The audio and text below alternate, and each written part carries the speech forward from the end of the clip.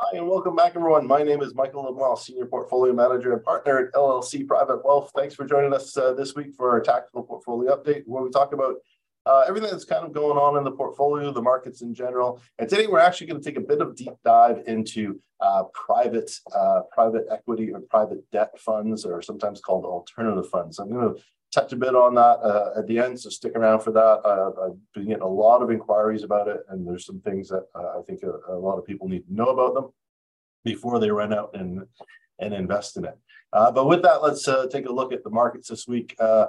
So this week we have seen a bit of negative trend in the markets. Most of it is from the overhang or the pressure of the U.S. debt ceiling negotiations, concerns, I guess, over the U.S. going into default, and of course, the story for the last 12 months: inflation and interest rates. What's happening with those as we see more numbers coming out for the month of April, and kind of what we're seeing in May here.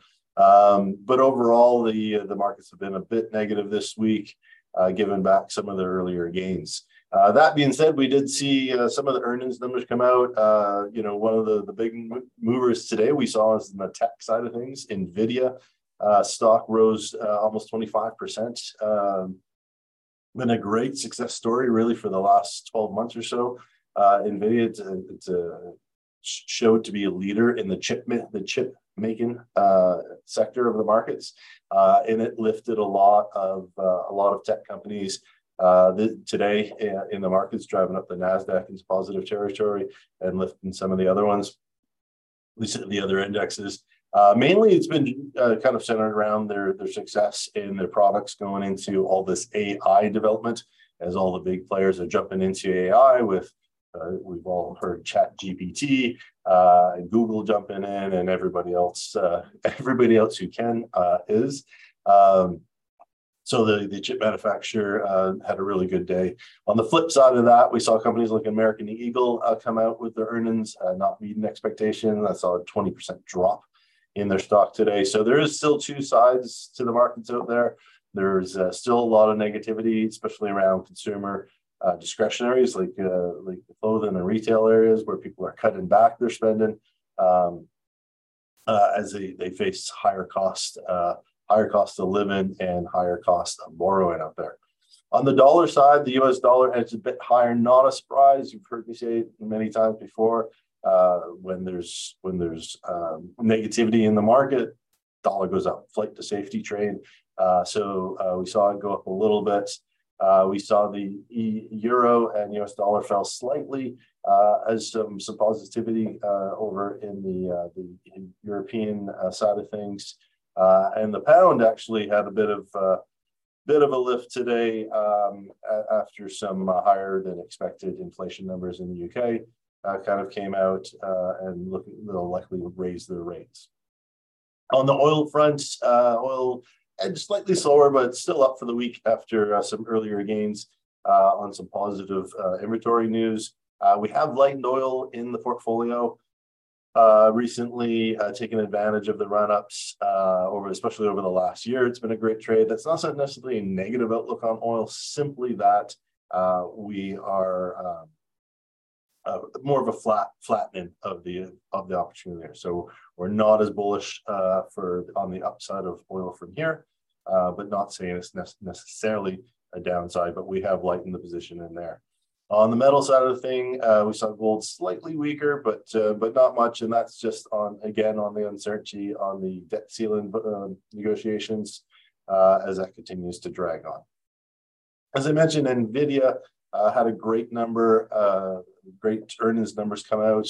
The stock has done really well. Not one to chase those types of that type of momentum, especially buying the brand name.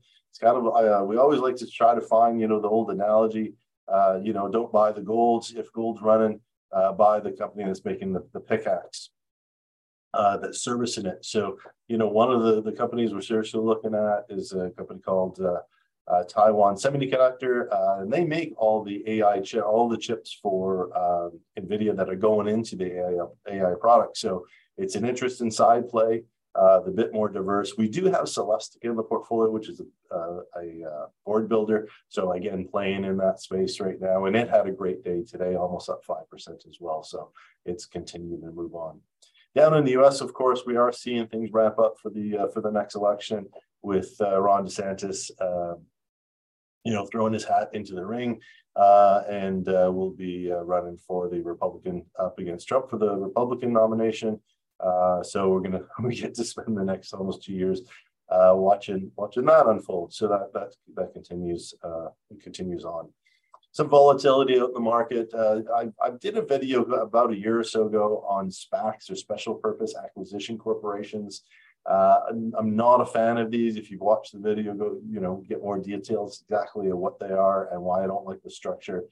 They're suffering badly right now. They have been for the last year. They had a big run in 2021, but 2022 and 2023 they continue to suffer. And the banking crisis, the regional banking crisis in the United States, has not played out well for them, and we're seeing some now go into bankruptcy. So that's continuing to play out down there as well.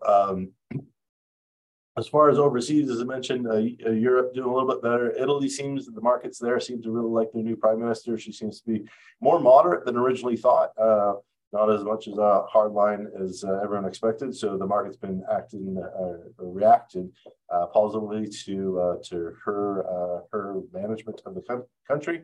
And we also see Germany doing well. They did actually declare that they're in a recession, but the markets acted positively as they see that as kind of old news, and moving forward, the recovery hopefully looks like probably a soft landing, which is actually a pretty good indicator for the North American markets. A lot of people are worried about the recession word or the concept of being in recession, but really, the way you calculate being in a recession, by the time we actually say you're in a recession, you're likely near bottom, or maybe even turning the corner coming out of it by then. So not anything we're really afraid of. In fact, when we look at what's kind of overhanging the markets right now, I mean, the two big things that we're seeing is, of course, this debt ceiling negotiation. It's something's going to happen. Obviously the Republicans have done this before. They use it as a negotiation tool. Chances are there's going to be a deal, 11th-hour deal made, and everything will be avoided and everything will be fine. If it doesn't happen and they go into default, obviously there's going to be a knee-jerk reaction on the market, but things will get repaired. It won't go on, right? Things will get negotiated out and moved on. So if anything, this negativity from that particular issue, presents more as opportunities than necessarily concerns.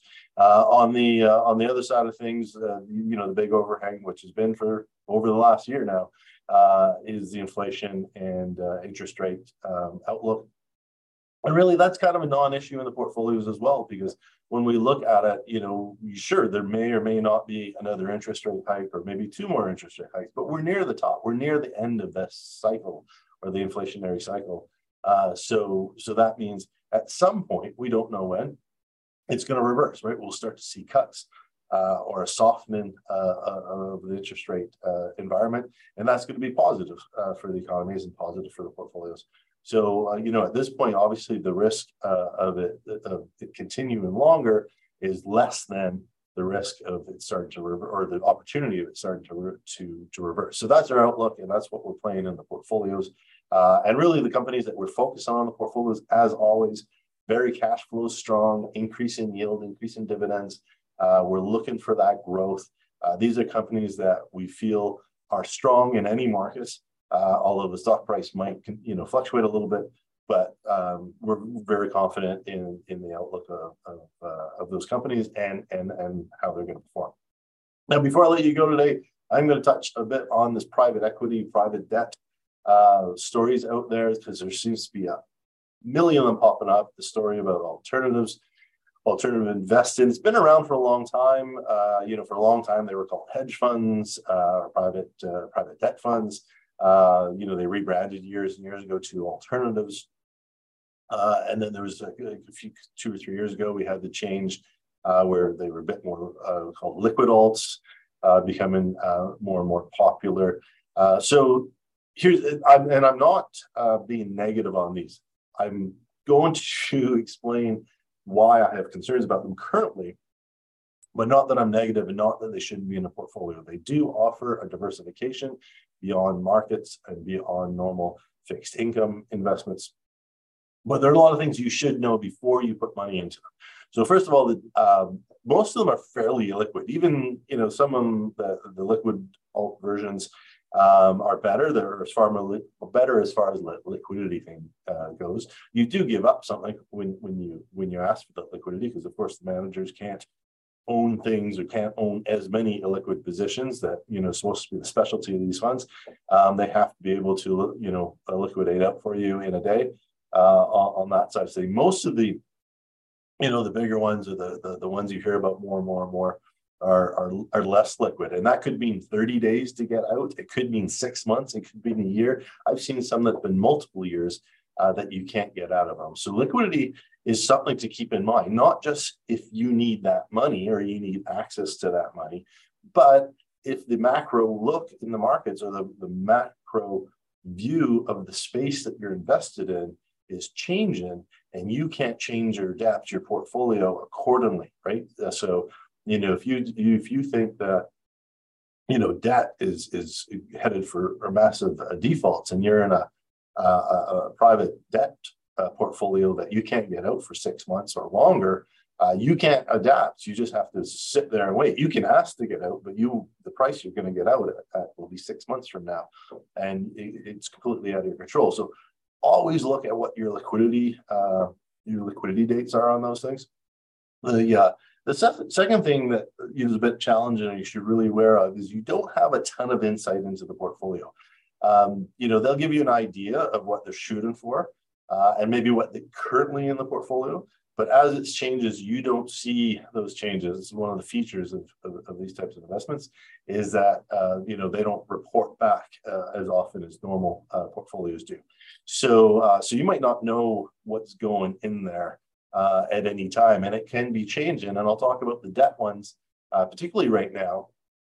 One of my big concerns about them right now is there's a lot of new players popping up in this private debt alt fund market, and one of the big challenges with that is they're fighting for the quality, right? They want to, as they get money in, they want to place it because of course they want it working for you, and they want the returns to come in. But as it's in there, as there's more and more competition, there's more and more people fighting for the quality debt. So what ends up happening is people the managers, to place that money, they have to take less quality or lower quality in order to achieve that. The other thing to keep in mind on particularly on the debt side of ones, they'll often come out and say, here's the amount that we're paying, 6%, 8%, whatever the number is. First of all, that's not guaranteed. That can change, and they have changed many times as the markets evolve. And again, depending on your liquidity, you can't get out that easily if it's locked in for a period of time. But also, take a look at that number that they're promising. I've seen some recently, saying, "Hey, we pay 8%." Okay, great. But there's fees that they charge inside the funds of at least 2%, sometimes more. Sometimes there's bonus fees or performance fees that get paid to them, and be very careful about those. They can be very costly to you.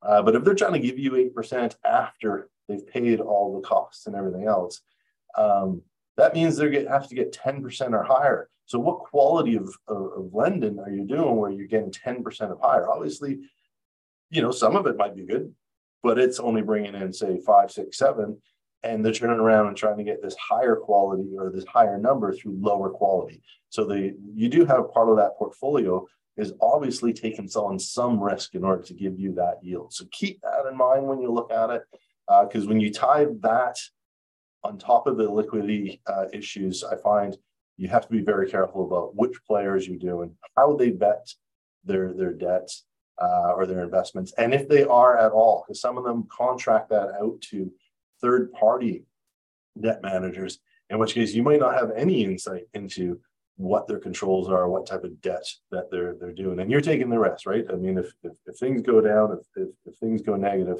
that's going to reflect back to you, the unit holder, not anyone along the chain. So that's a little bit to keep in mind. On the equity side of things, the private equity side of things, or the alts, equity alts, really look at fees, especially the performance fees. You want to know what you're getting into, why. Don't get brought in or impressed with past performance. Look at it a year by year. Don't look at the average, because you want to see how volatile they are. Are they taking extreme risk? Because a lot of them use leverage, and in good markets, when everything's going up, sure, they go up, and they go up more because they're leveraged.